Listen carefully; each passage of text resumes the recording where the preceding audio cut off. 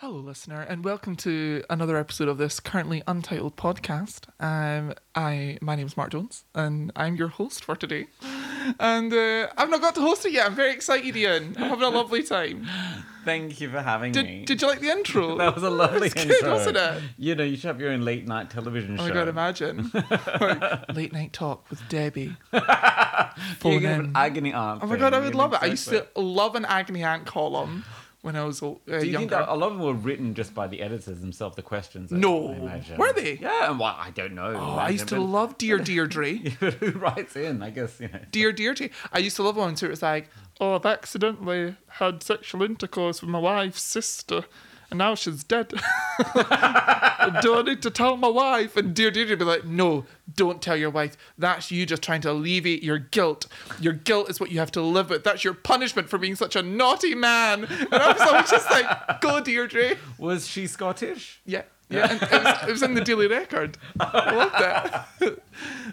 My gran used to always buy a Daily Record and a What's on TV. Utter trash. I loved it. Did she get highlighters and like highlight what she wants to watch and stuff like that? No, she never did highlight. She just loved a crossword. My gran was excellent at crossword. I'm terrible at crosswords. Sudoku, Really? obviously, but that's just numbers. But a crossword, not good. I don't know enough words. No, you just don't know enough words. I love watching the videos online of like people trying to explain what crossword clues mean. So they'll give you like these kind of when it's like, I don't know, horseback sport in miniature. And then they're like, well, the in miniature means like, and they explain what all the different wee words and things within the clue clues mean. are within the question. Yeah. That's interesting. So in the last episode, we're having a wee chat about But you, darling. about me, about my kind of career path and all the little jobs that I did along the way and my experiences. I had no idea. Ian, tell me all about barbering. How did you end up being Edinburgh's #1 barber?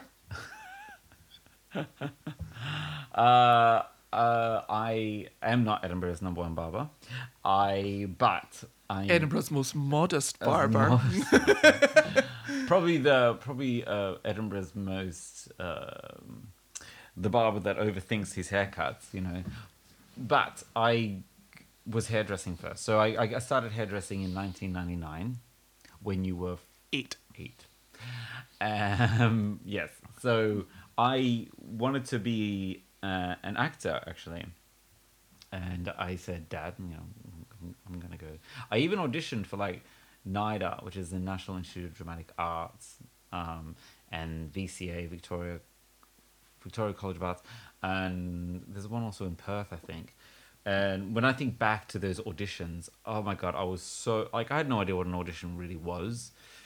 I was so underprepared, and it was it's such. I was just 18 at the time, and Auditions are stressful though. but I'm so happy I didn't get in because it would have been a waste. I think if I was to go back into it, when I was like 24, I think that would have been because I matured later in life when it comes to, and still am, you know, when it comes to adulting, and you know.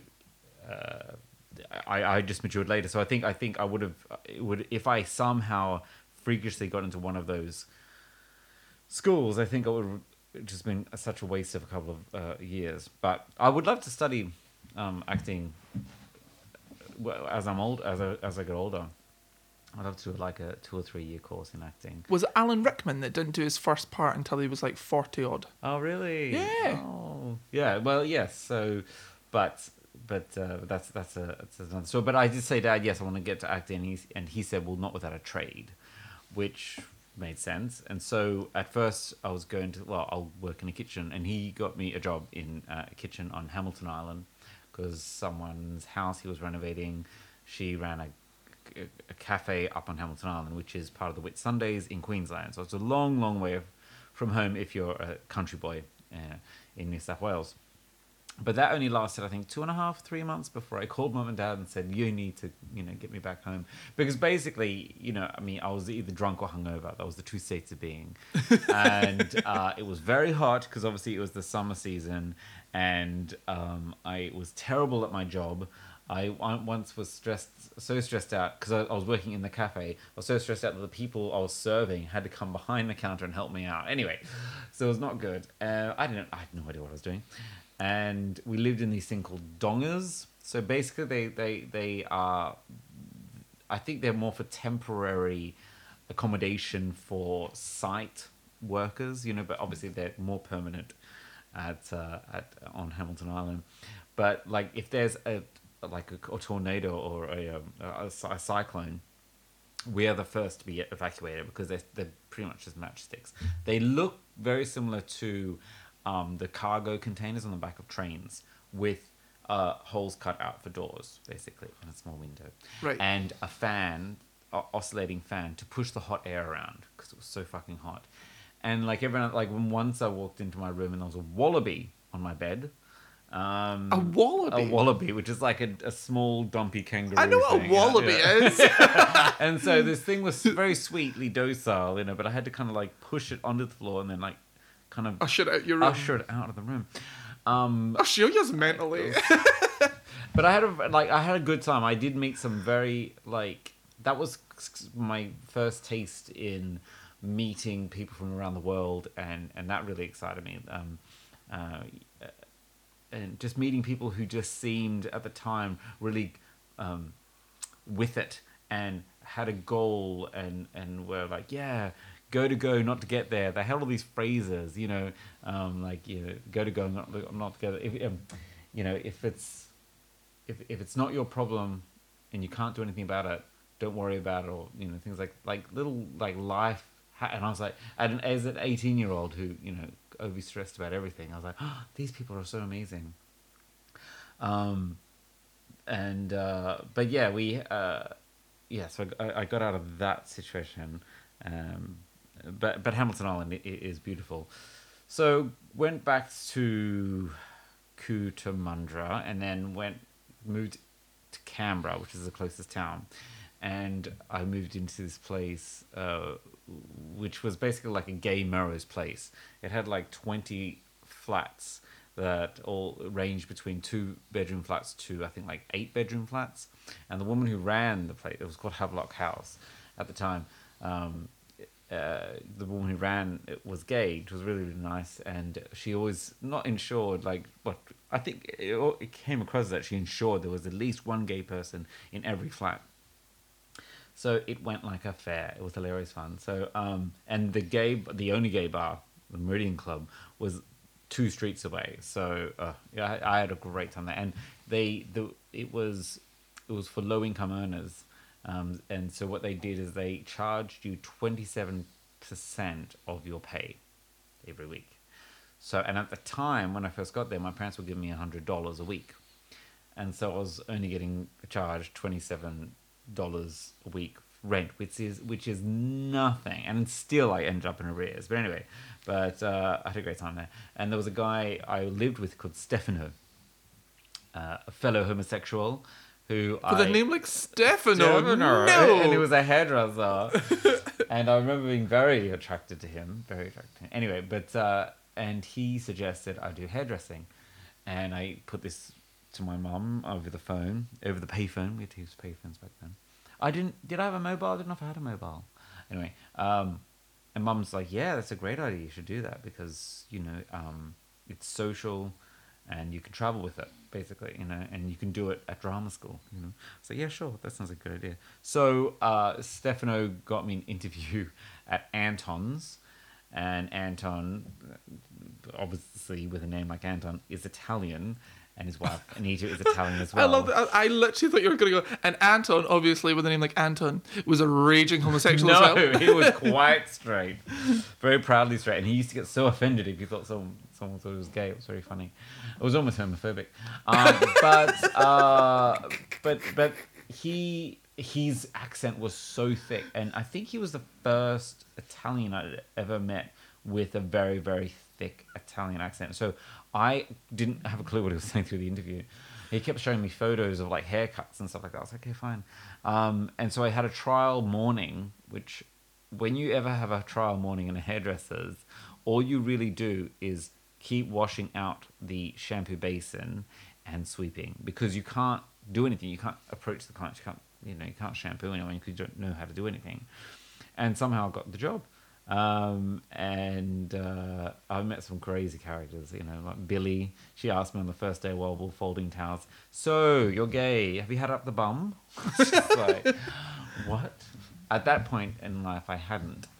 Which was hilarious because it wasn't until I was like 23 before that happened. But I still kept getting HIV tested because I was just so terrified of getting HIV that I'd have like tests every couple of months. And I remember my doctor saying like, "God, you must be very active." I'm like, "Well, no, I don't actually do the bum sex." Anyway, I don't know how we got into that. Moving quietly along. No, Billy. It was her fault. But she was an amazing hairdresser. She was very funny because she never actually, maybe she went back and finished it, but she never actually finished college because she didn't need to. We were like, you have to finish college. But she had such an eye for angles and textures of hair that she could, she had a full column by her second year. In Australia, an apprenticeship goes for 4 years. And then, the first 2 years are like the college years, and then you spend 1 day at college and then the rest of the time. And then the last 2 years, you're kind of just making mistakes and building up your column. But she was doing that from year 1, year 2, but she was good. And but it was a long, in retrospect, because you're 18, I'll never, I'll always appreciate what Anson and Anita did for me and stuff. But when I think back, the hours was very long, and you're young. I was young, and you don't think, hang on, this is wrong for the pay that we're getting. Because also we used to do a lot of hair competitions, and which is something I'd like to get back into. But the way we did it was the lead up to the hair comp. You do your shift. You'd start at 9 a.m. and then you'd finish at 6 or 7 p.m. And then your models would come in and you'll start training till 1 or 2 in the morning. And this would happen for 2 or 3 days just before. And, it was fun and, but it was most other shops will kind of do that within work hours, But I think if you want to do different things in your industry, you have to do it outside of work hours. You can't, because you need to earn the money. But anyway, so I got a flavor of competitions and stuff like that. But I remember my brother always saying, you do realize, they're taking advantage of you, but you don't know that when you're young. You're oh, you have the energy to do it. Yeah, you just want to roll with the punches. Absolutely, yeah. And I was having a great time. They did treat me really well. And sometimes we would go out after work on a Friday, because back then, I don't know if it's the same now, maybe it's changed, but the bars and clubs didn't get busy till 2 or 3 in the morning. So you'd go on a Friday and suddenly you're I'll go home now, it's 1 o'clock, but then it started getting busy and you're oh God, this is cool. And then it started jumping at 2. So next thing you know, it's 7 a.m. You have to be at work in 2 hours. You know what I mean? That didn't happen a lot. Don't get me wrong. I'm not that crazy. I was never that wild, but sometimes that did happen. And that was quite funny because then you'd have to start your Saturday. And often on Saturdays was bridal parties. So you'd we're all hanging. We probably all stank of alcohol doing these wedding parties. And then because we start at 8 a.m. and then you would knock off at 2 or 3 in the afternoon. By that stage, you're deliriously tired and everything's funny. So in a way, it's like a cycle of joy. Yeah. But the recovery was a lot quicker back then. And then yes, I did that for years, but I was very slow, very, very slow at cutting hair. And this is what I think is interesting for the new barbers that have come up now. Some of them have only been cutting for 6 months. I mean, God, I really only understood angles and haircuts and shapes after about a good solid 2 years of cutting, and I'll say, I get it, and then it keeps changing, so and it's not just the cutting, and I guess you might get this with teaching.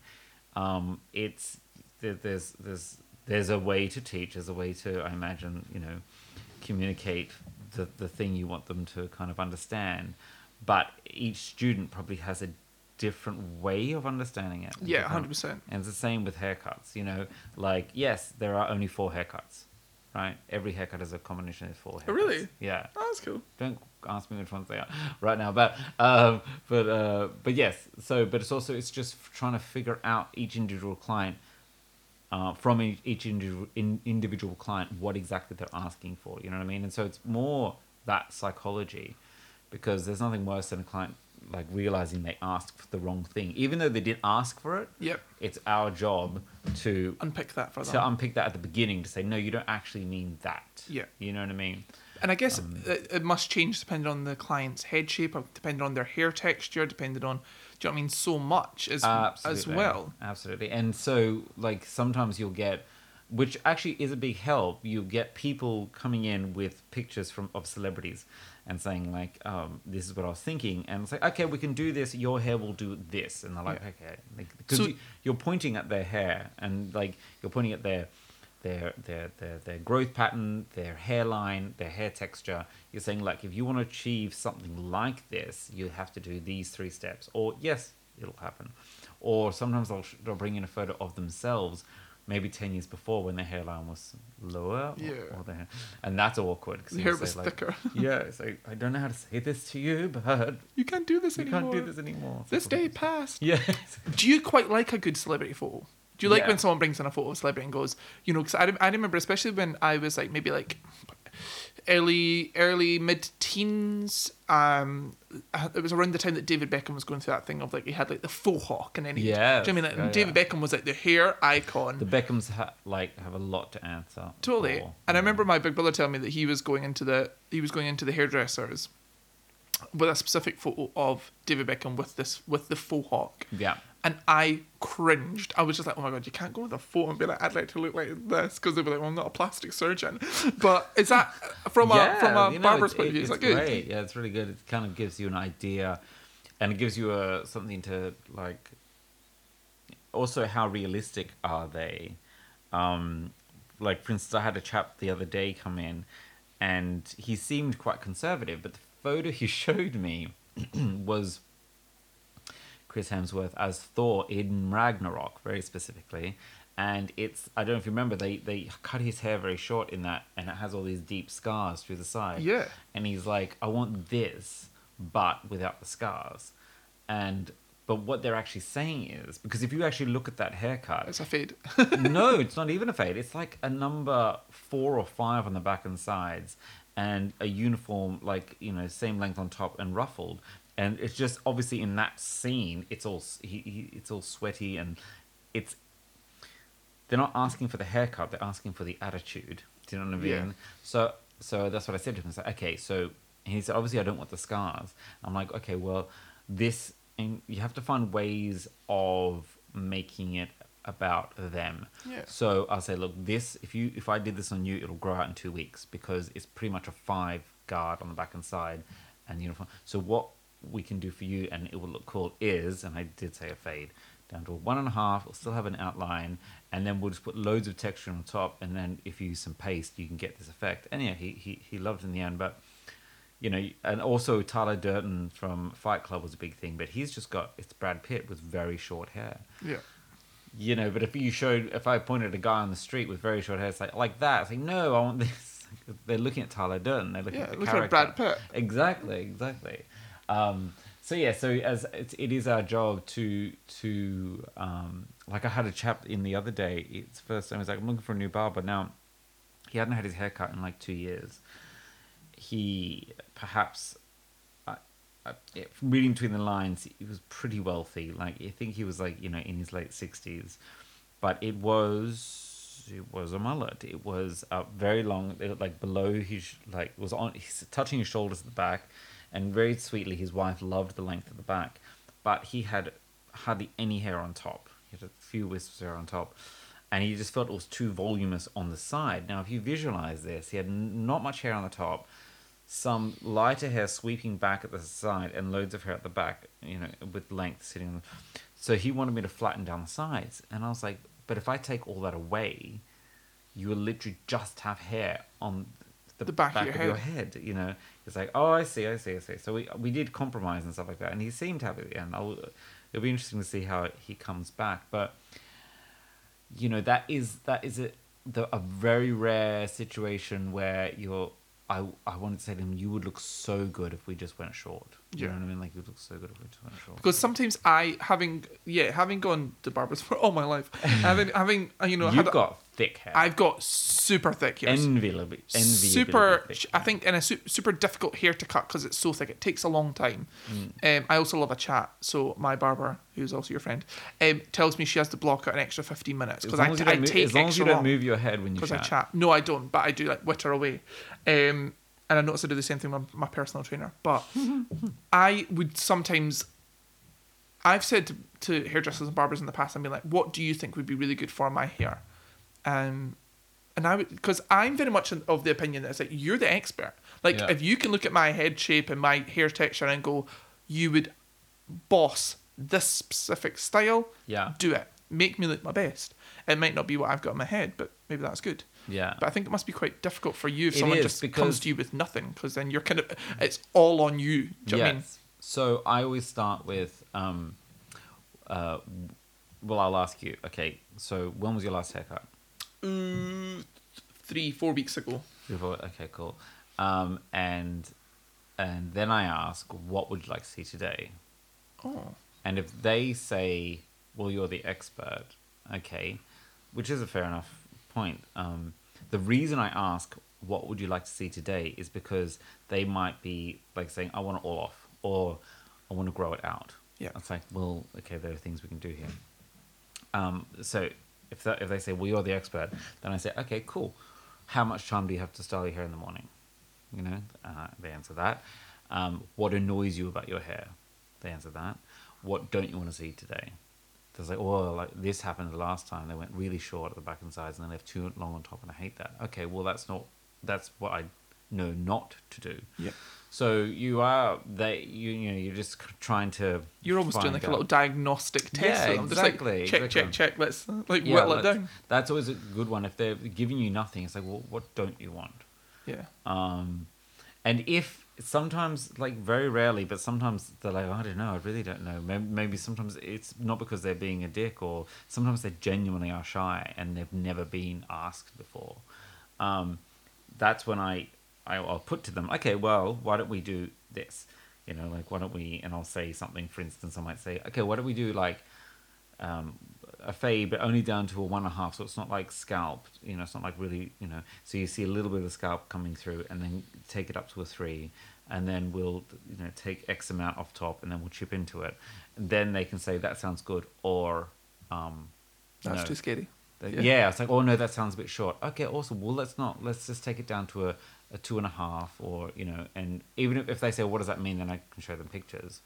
But I like to kind of get it pretty much set in stone before I shampoo their hair or before I start cutting, because if you get, you know, 3/4 of the way through and they say, well, no, this isn't what I want or asked for, or I had something different in mind, like, then you have to start a haircut all over again. Yeah. So there have been times when, one thing that does annoy me is when they've got a 45-minute appointment, which is a luxury in our world, you know. So, and they say, well, why don't we start with that? And if we don't like it, we can just change it. And I have to then, like, you have to go almost like explain to them like they're a child. It's like, well, the thing is that I've got a client in now half an hour, and so it's probably good if we decide on a look now. And what we can do is then next time, if you want to go shorter, we can go shorter, or you're kind of letting them know what boundaries we have. Yeah, and I think it's also managing people's expectations. Yeah. I think one of the major things in customer service, it's because essentially it's a customer service. Yeah, it is. Do you know what I mean? It's all education. You know. Customer service is all about managing people's expectations. Really, of all my years working in shops and in the food industry and stuff when I was younger, people aren't inherently like, you know, angry and prone to rage. Yeah. It only happens when they're disappointed because they've not had their expectations managed. And I Yeah. think as long as you're saying to someone, well, actually, this is what's going to happen, and this is the service that we can provide you in this time, and, you know, if it doesn't work, well, then this is what will happen. Do you know what I mean? This is the kind of consequences of that. Then they can't come back to you and be like, I didn't know this was going to happen. No, exactly. Yeah. Yeah. No, and yeah, so but generally it's fine. And if they are asking for a result, or if I feel like I've been cutting their hair, if I've been cutting their hair for a while, and they have this kind of feel, like they give me the impression they want to have a change, I'll push them for it, you know. Yeah. So like, but I also make an event out of it in a way. So I'll say, before I start cutting, I shampoo their hair, I sit them down, I say now, and I make it loud enough for other people to hear as well. I'm like, are you sure you want to do this? Because I can't, psychoanalyze you halfway through this. I can't give you therapy halfway through this haircut. And then they're like, oh no, it's fine. And there have been times where I've had to turn people away from the mirror and do the whole haircut because they were so anxious Yeah. about going short. But then once you turn it around, because in my head I can say, well, you would look amazing short, you know, and it's easy for me to do. I turn them around like, see, because actually, there's nothing worse than when you're cutting someone's hair and it's a restyle, and every snip you take, they turn their head to look how much came off. Yeah. And actually, a line happened recently that I thought was interesting. So a guy wanted a restyle, and it was long, and he's like, "Wait, can you show me how much you're taking off?" And I said, "It's not how much I'm taking off; it's what I'm leaving behind. I need you to focus." I said to him, "I need you to look at what will be left, not how much is going to be falling on the floor, because I can tell you now, a lot of hair is going to fall on the floor through this." Oh, I'm like, but if you look at the hair, like, and I was showing him from the scalp to where my fingers are, you know, and that's going to sweep back to give that graduated look, which is what he wanted, and he loved it in the end. But I just loved the way he asked me, "Can you show me how much you're taking off?" Yeah. As if I understand that if it's long hair, like a lady has long hair and she loves her long hair and she loves it, and you say, "I'm going to take half an inch off," and they say, "Can you show me exactly what that is?" Yeah. You know, that kind of makes more sense. But for medium to short hair, it's obviously it's about the shape you've left behind. Yeah, You know what I 100%. mean? So, but yeah, I was here. So going back to Anton, and then in 2005, I moved to Dublin just to see, because I wanted to move overseas, because I had a friend, Cheryl, and her husband Michael was Irish, and they very, very generously bought me a plane ticket to Ireland, return to visit them, and I don't know why they did that, but I was so obsessed with Cheryl, you know. Anyway, and she still is great, and so that gave me the idea to move there. So in 2005, I moved there for a year, and I worked in a little salon called Changes, and they were really nice to me. It was a shame I didn't know enough, I think, to create an impact there or learn much, but or you know, have a clientele there. But I did make some really good friends. It's the first time I moved somewhere that had more than one gay bar and stuff, so that was really fun. Moved back to Australia for a year, back to Anton's, and they had me back, which is very nice. Then I moved to London in, I think, 2007, and I was only there for 9 months before I pretty much burnt out. You know, I remember having a kind of a fed up moment. I had to say to my flatmate, who was the landlord, so I need to go back to Australia. And I think he could see, because obviously he had every right to say, well, actually I need X amount of weeks notice and I need this pay, but he could tell I was like broken, like I was so exhausted by London. And it wasn't like I was going out and being hedonistic or anything like that. It was, the hours were very long, and you know, but the salon was amazing that I worked at in London when it comes to the education. But it was a chain salon, and it was bums on seats. Did you feel that you learned quite a lot though? Or was it just actual practice? Yes, when it comes to color work, yes, absolutely. Actually, it's interesting because I fucked up so much color in that shop. I did so many color fuck ups, and it's interesting. Normally they happened on like a Friday and Sunday when I was tired. So my manager Amanda, another woman who I was obsessed with, bless you. I'm so sorry. Amanda's another woman I was obsessed with. She was our manager, and her job pretty much on Monday was to basically redo the colors I fucked up on Monday, on Friday and Sundays. And so we had every year they have this yearly party, because at the time there was like 32 salons as part of the group. They would have this big yearly party, and I had a sash made up that said Miss Redo. And the other managers came up and they're like, you know, that's not funny. I'm like, well, we have to laugh but as a result of me fucking up so much color, when I went back to Australia and then when I moved over here, I was quite good at color work because I knew what to avoid. I knew L'Oreal inside and out. I knew like what colors did what and what, you know, what results they would have. Because there was a few colors that you'd think they had something shown on a color chart, but I knew on hair it actually did something different because I had done all that. Yeah. I'd messed up so much. Well, that's what they say. They say making mistakes is the best way to learn. So you've just given yourself a crash course. Oh, absolutely. And it was quite intimidating as well because we were next to Vogue House, where Condé Nast. So you'd get these ladies coming in from Vogue and like wanting blow dries in like half an hour and stuff like that. But so that was a crash course. And then I moved over here and to Edinburgh in 2008, I think it was. And I was working in a hair salon, L'Oreal hair salon, but I had to leave because they changed locations and it was so I didn't have any like clientele and they didn't have any new clients walking in, so I had nothing to do. So I went self-employed, and then I worked at the Players Lounge on Rose Street, which is still there, and they were very, very good. And actually we did more competition work there as well, and they were into education, and I was still doing ladies on the side, you know. Well, I had Ian Fallon Hairstyling as a kind of my own limited company. Your little umbrella. Little umbrella. And actually I invoiced Players Lounge actually, so it was all part of it just to make paperwork easier. But and then after a few years I was then headhunted for Ruffians because it was just opened and they didn't have any barbers, and in fact it wasn't even built at that point. I said no at first because when I got an email from Andrew, and he is, you know, very, very clever, very well educated, and from a different world. So his email just sounded like spam.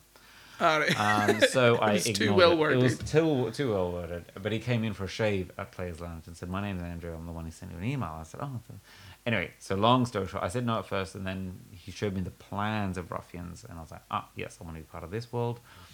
But then for the first few weeks, I think there was a delay in the shop fit out, obviously. So I was just chilling out in his flat, which in retrospect, I don't know why he didn't just let me chill out at home. Like, I don't know what, I think at one stage I was going through all the ingredients in the Ruffians products and like finding out their origins just to entertain myself. It was just such So you were just going to his flat during the day?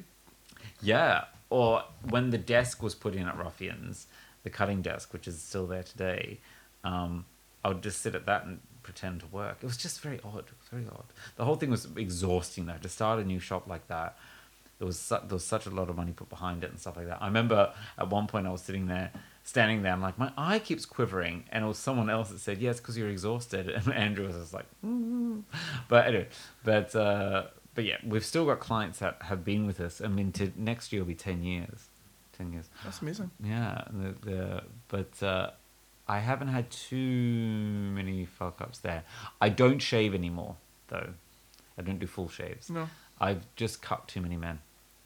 I do a lot of razor beard lines. I love doing beards. I've cut too many men as well. I'll cut a bitch. But when it comes to using the razor blade on the moustache area and the chin, oh my God. I don't know why. Like, if you shaved my face, it's fine because I'm not that dense. Your face would be, I could shave that. But sometimes these guys come in that look like they need to shave twice a day, and you're expected to do this like closer than a Mach 3 shave. Ugh. And just the blood. Oh, so much blood. Anyway, but and I'm not good with blood. I'm so bad with like. Oh no, that sounds horrific. Yeah, and I think the whole Sonny Bean style shave thing stresses me to no end. I like I've had it done once, and I like the whole ceremony of it. I like the towel, I like the hot towel, then like the cold towel. I love all that kind of toweliness of the whole thing. Yeah. But the actual having like a cutthroat razor at my whoa, it's just But a lot. but your growth's not too bad. No, I've not actually, got a very so- thick beard. yeah, I keep a little bit of stubble because if I shave my beard, then I lose my jawline, and then I just go about looking like a thumb. There's a very large thumb over there just wandering about. So I keep a little bit of stubble just to keep a jawline, but that's about it. That's great. Yeah, no, yes, I don't shave anymore. But so yeah, I was into scissor work. Like that's when I started. It was all scissors, and obviously the whole fade thing has come in the last 7 years and stuff. And it took me ages to kind of click to it because all the kids would come in, and know how to fade because that's what they were taught from day one at Barber College.